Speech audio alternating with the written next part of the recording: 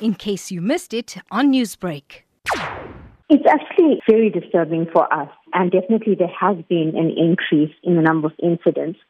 And even more so disturbing is the fact that many of these incidents took place in the midst of Child Protection Week or just after Child Protection Week.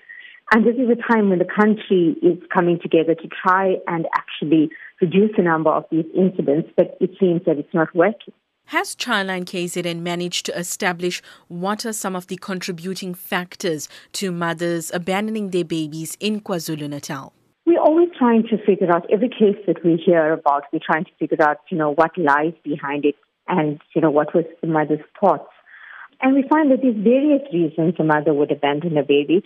The most common being poverty, rape, incest, depression, a sense of just feeling overwhelmed. Sadly, some of these moms do it merely because they are no longer in a relationship with the dad. There are others that would do it because they fear retribution from their families, because they have actually hidden their pregnancies from the families.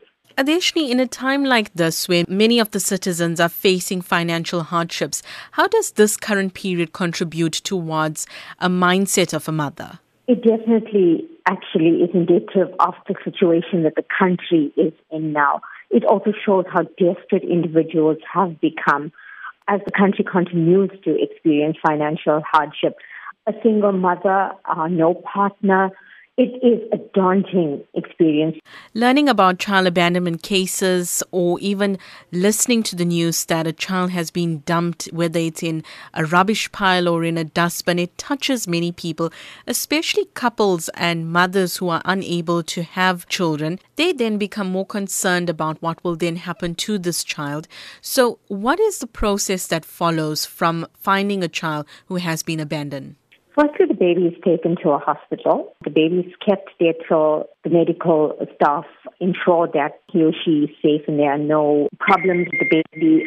Sometimes the baby is kept there for about 3 months. From there, an adoptive family is sourced. If the child is not being able to be adopted, what happens then is the child will go to a facility that specializes in newborn babies. Abandoning a baby is definitely the wrong thing to do, but we are not aware of the current mindset the mother is in or the circumstances that she may be facing. So what options are available for mothers who believe that they won't be able to take care of their own baby? The first thing a mother should do if she's feeling overwhelmed is to contact a social worker, because a social worker can actually help in all aspects, including finding an adoptive family, helping the mother to apply for child support grants, and also with the therapeutic process.